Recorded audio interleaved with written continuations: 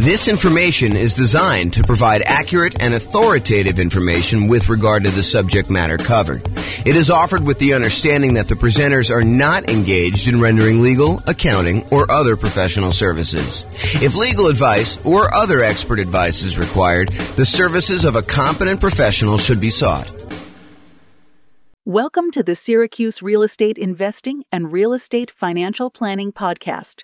Learn all about investing in real estate in Syracuse, New York, with a combination of real estate financial planning and modeling with numbers specific to Syracuse, plus syndicated, more generalized recordings of live and pre-recorded real estate investing classes, not all of them specific to Syracuse.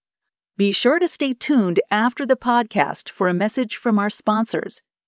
Well, good morning and welcome, everyone. Hope everyone had a nice Easter weekend, and now we are back. Today we are doing Portfolio Loans 101 for real estate investors, and apparently I got a typo, so I'm going to correct that and continue on. So today we're going to talk about portfolio loans. They're a relatively unusual loan product.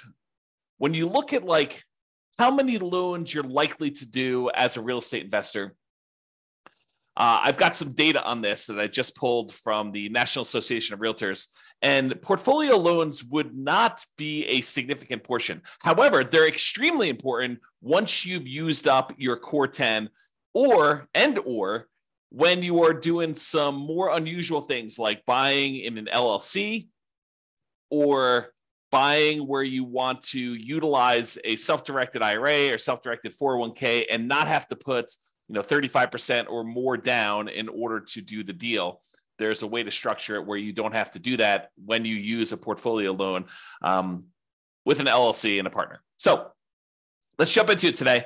So here's the latest data. Oh, and I'm James Orr, in case I did not mention that before.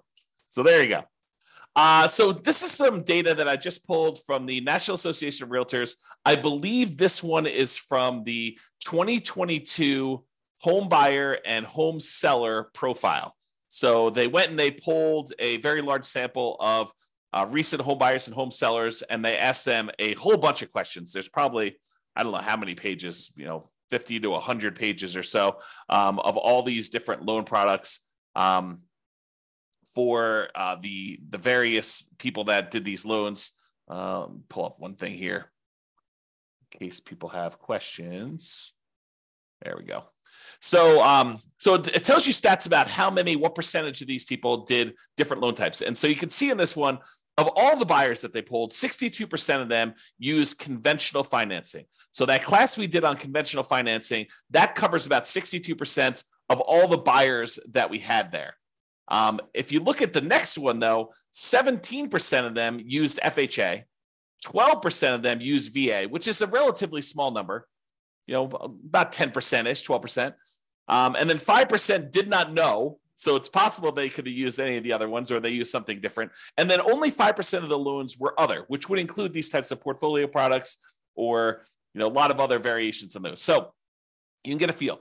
Now, for first-time home buyers, about half of them used conventional, about a quarter of them used FHA, about 10%, a little bit less in this case, used VA, 8% didn't know. First-time home buyers, you would expect them to know a little bit less than all buyers. And then 9% of them used something other than that, which, again, we still don't know what that means. And then repeat buyers, 67% used conventional, 14% used FHA. So a lot fewer people used FHA on their second loan. And 13% used VA. And still 4% did not know, and 3% used others. So you can kind of get a feel for what the popular loan programs are in that particular case. Now, this is the type of mortgage for first-time and repeat home buyers based on whether it was a fixed-rate mortgage or fixed rate then adjustable, or did they not know, or other. And so just looking at it, all buyers, I'm not going to do the crazy details. If you want to look at it, you can pause the slide and look at it later. But all buyers, 92% of the loans that they got were fixed rate mortgages in 2022, which doesn't surprise me. A lot of people, especially early on in the year when interest rates were very, very low, were probably getting those fixed rate financing things because loans were at or near all-time lows at that point. I would expect in 2023 to see a slight uptick in the number of adjustable rate mortgages, because I think, to their detriment, some folks are using some type of adjustable rate mortgage thinking that, oh, I'm only going to be in this property for a year, 2 or 3, and or that rates are going to go back down and I'll be able to refinance out. I'm not so sure that that is the most prudent thing for folks to do. It's possible it could work out for you. I mean, we don't really know the future, but I don't know. I like the idea of locking in my interest rate risk and knowing that it's not going to get worse than a certain thing that I can handle. And of course, if interest rates improve, I can always go do a refinance at that point and deal with it then. Let me do this here. Okay. Hopefully that's a little better.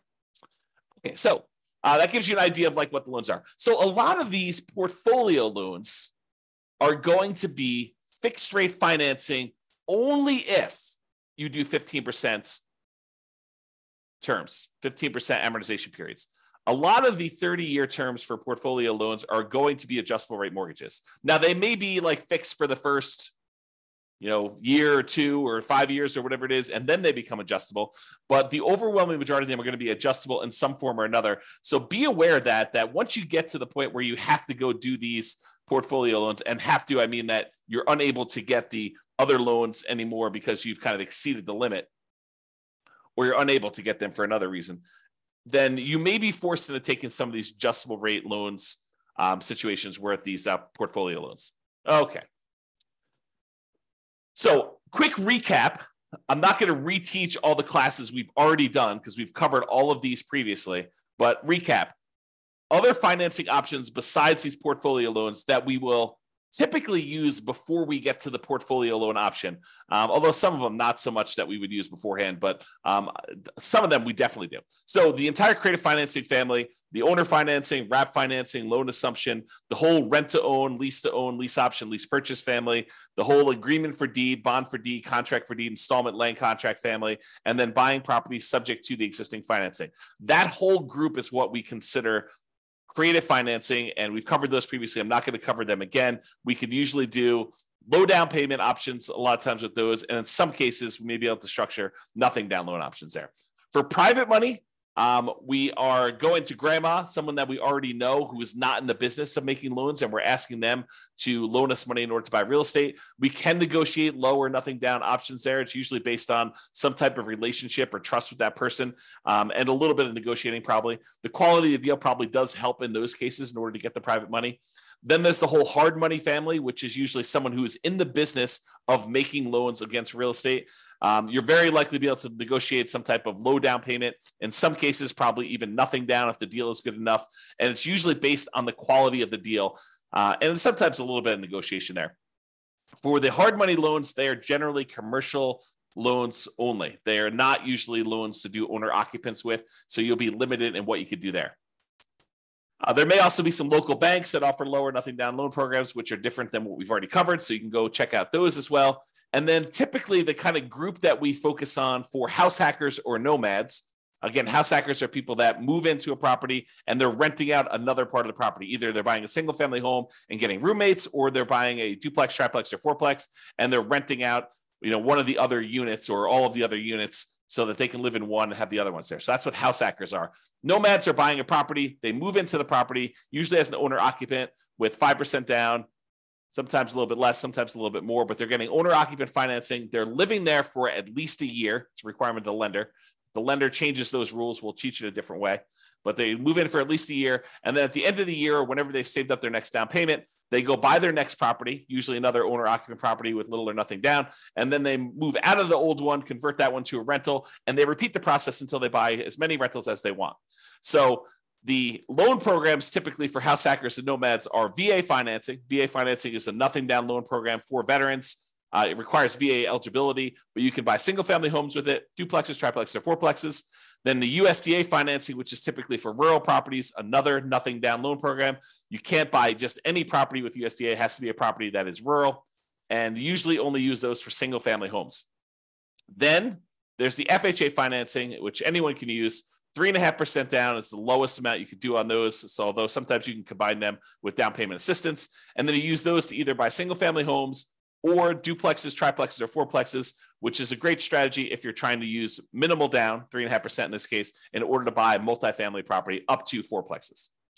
Then finally, conventional loans, 3% down for like the Home Ready or Home Possible, or wherever they call that loan program for the owner occupants on those. Most of the time, though, we're going to be using 5% down conventional loans. And this is usually for single family homes only. For the low down payment options, you can buy multifamily, but it's not going to be at that 5%.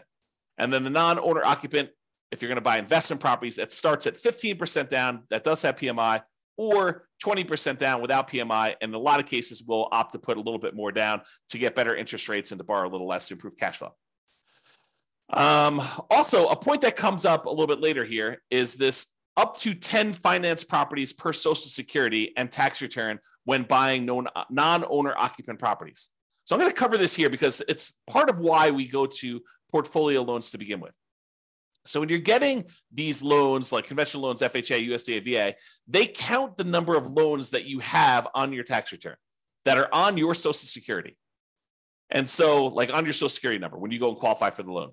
And they say, hey, look, if you have more than 10 loans total, like, I've got a VA property that I first moved into, it's a fourplex. I lived there for a year or two. Then I converted that to a rental. Then I went and I bought another property with an FHA loan. And so I've got, these 2 loans. I got 2 fourplexes that I did that way. Then I bought a whole bunch of conventional properties that I lived in over the years, and I've kept all those. And I bought a few as rentals as well. Now I have 10 loans in my name. A VA loan, a FHA loan, and 8 other conventional loans, some which I moved into and lived there as an owner occupant, some which I bought as a non-owner occupant for investment purposes from the very beginning. And they say, okay, great. You want to go buy another property. You no longer can get conventional financing because you have 10 or more loans in your own name. So now you need to go and get a portfolio loan. And that's what we're talking about. That's why we're talking about portfolio loans, is they are the solution once you get 10 loans in your name, okay? So that's what we're talking about there.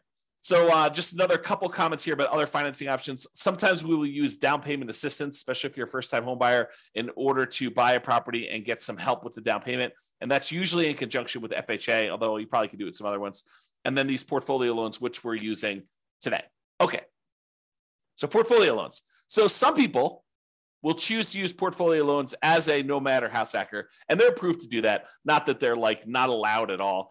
Although, as we will cover in a class I think we're doing on Friday, your kind of loan planning class, you will find out that we probably should not be using a portfolio loan early on if we can avoid it. There's an optimal path or optimal paths, kind of like a best case strategy that we should use when we're talking about doing loans for nomads and house hackers. And we will talk about that Friday when we talk about loan planning. But when you run out of your conventional loan spots, portfolio lenders are usually the next stop.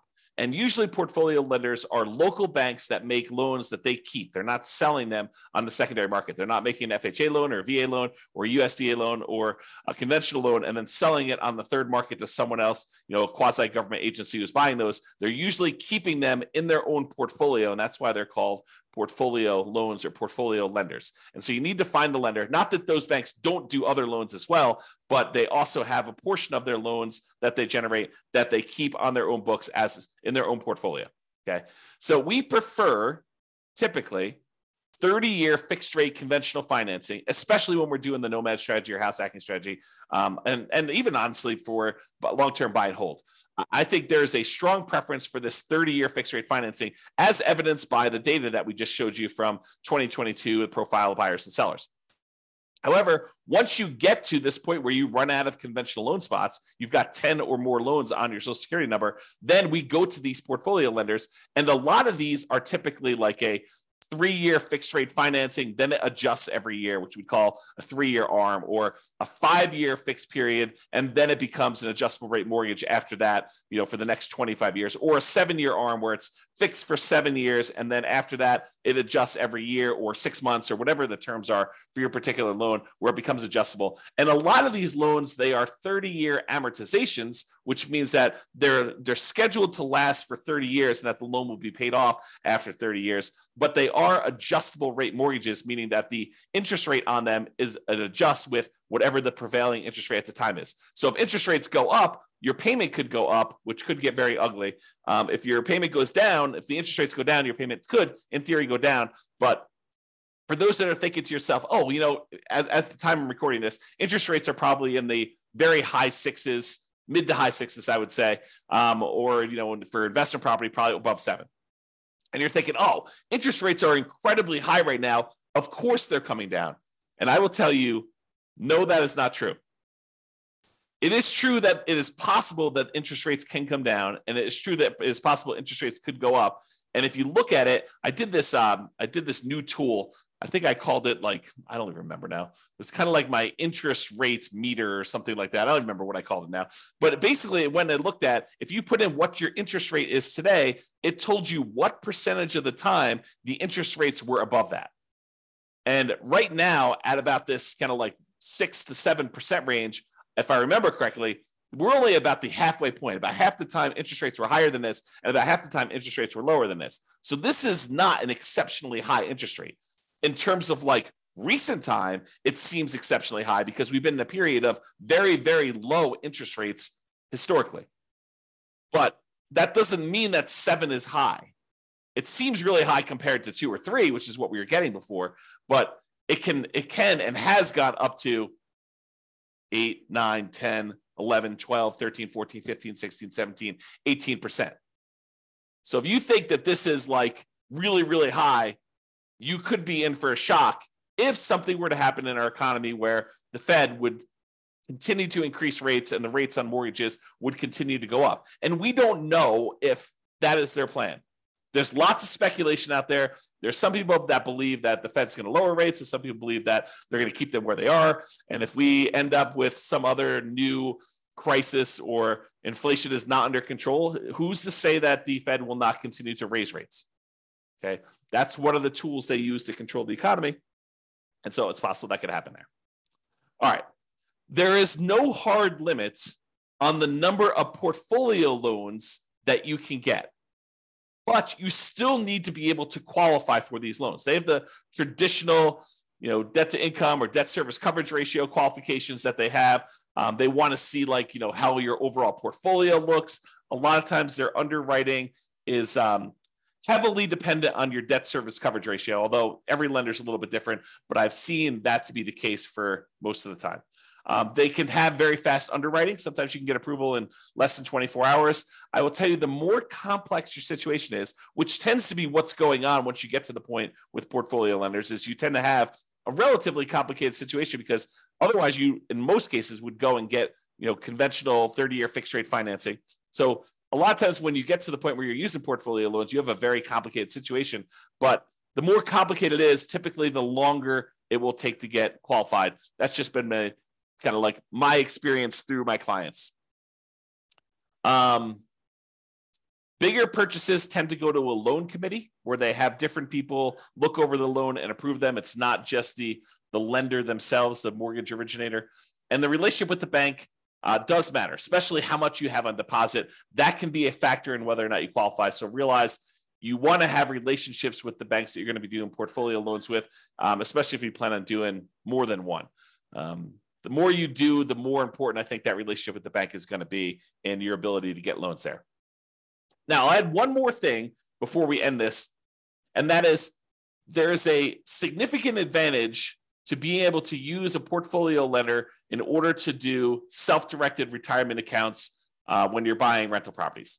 So traditionally, if you want to go use your self-directed retirement account in order to buy rental properties, the banks, the lenders are going to want you to not use conventional financing, not use FHA, not use VA, not use, I think I covered conventional, USDA, VA, FHA. So they're not going to want you to use those. They're going to want you to use some type of portfolio loan. And if you go to the lender and you tell them, hey, look, I've got this self-directed IRA or self-directed 401k that's got a bunch of money in it. I want to be able to get a loan with my self-directed 401k or IRA and be able to buy this rental property. They will tell you that it probably needs to be a non-recourse loan because they can't go after the IRA or the 401k in order to be made whole. So they will tell you, in order to make these loans, we will need to have a very large down payment. In most cases, they're going to take 35% down.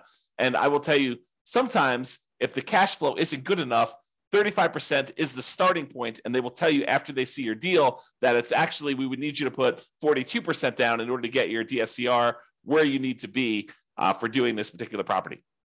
So 35% is sort of like the bottom threshold, and typically it is more than that. However, what if you really wanted to use your self-directed IRA or self-directed 401k and you wanted to buy properties and you did not want to put 35% down? Well, some portfolio lenders will allow you to do something which is a little bit unusual in my mind. So they will allow you to go in, and if you have a partner who is coming in and getting the loan, and you as the self-directed IRA or self-directed 401k are really just a limited liability partner in the LLC, providing the down payment in order to do the deal, then they will allow you to do that deal with 20% down. So if you had an LLC that you formed with someone else, not yourself, but with someone else, that you went in and you wanted to go buy a rental property, if your self-directed IRA or self-directed LLC, self-directed IRA or self-directed 401k rather, came in and was a limited liability partner in an LLC that was providing the money in order to do the deal, you were basically funding the LLC. The LLC could go and get a 20% down investment property loan on the property that you're buying. Okay, so that is sort of like an interesting little twist that some portfolio lenders may offer you if you decide to go that route. So just kind of a heads up, that is a way to kind of not have to do 35%. Now you got to go bring in a partner, which the partner may or may not be, taking more of the deal such that it is not worth doing, or maybe they're doing the deal and it's actually great. They're the ones that are co-signing for the loan or something like that, and so they're there. Okay, so to finish up, in conclusion, investors often look to optimize their conventional financing loan spots before proceeding to these portfolio loans.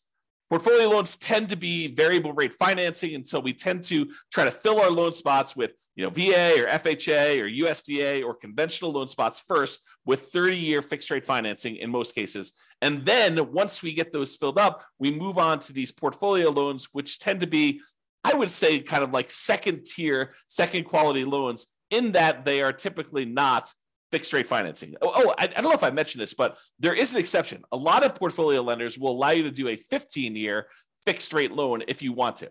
So the 30-year ones are sort of variable, whether they're a 3-year fixed and then variable for 27, or 5-year fixed and variable for 25, or 7-year fixed and variable for 23. Some of them will do a 15-year fixed period on those, but usually the cash flow on the 15-year amortization period makes it such that it's probably not worth pursuing those. Although I could see some situations where that is a useful tool, but most of the time we're not. So what tends to happen is the portfolio loans tend to be the next stop after you do the conventional loan spots that are filled.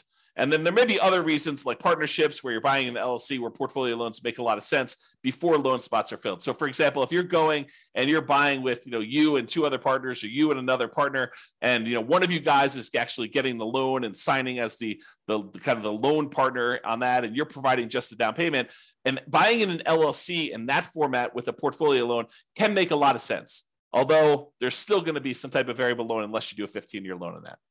All right. So that's all I got on the portfolio loans. Awesome, everybody. Well, hope you have a great day. Thank you so much. We will talk to you for the next class. Bye-bye for now. With home prices up, mortgage interest rates up, and rents up, but not quite enough to counteract the higher prices and interest rates, cash flow on rental properties in Syracuse is harder than ever. Book a call with the Real Estate Financial Planner to apply our proprietary 88 strategies to improve cash flow on your rentals. See the show notes for a link to schedule your call and improve your cash flow today. If you're a real estate agent, lender, or professional in Syracuse that wants to help our real estate investor listeners, consider reaching out to learn about collaboration opportunities with this podcast. We'd love to add more value to our listeners. by having you assist our investors buy, sell, and finance their real estate investments. See the show notes to schedule a call to discuss collaboration opportunities.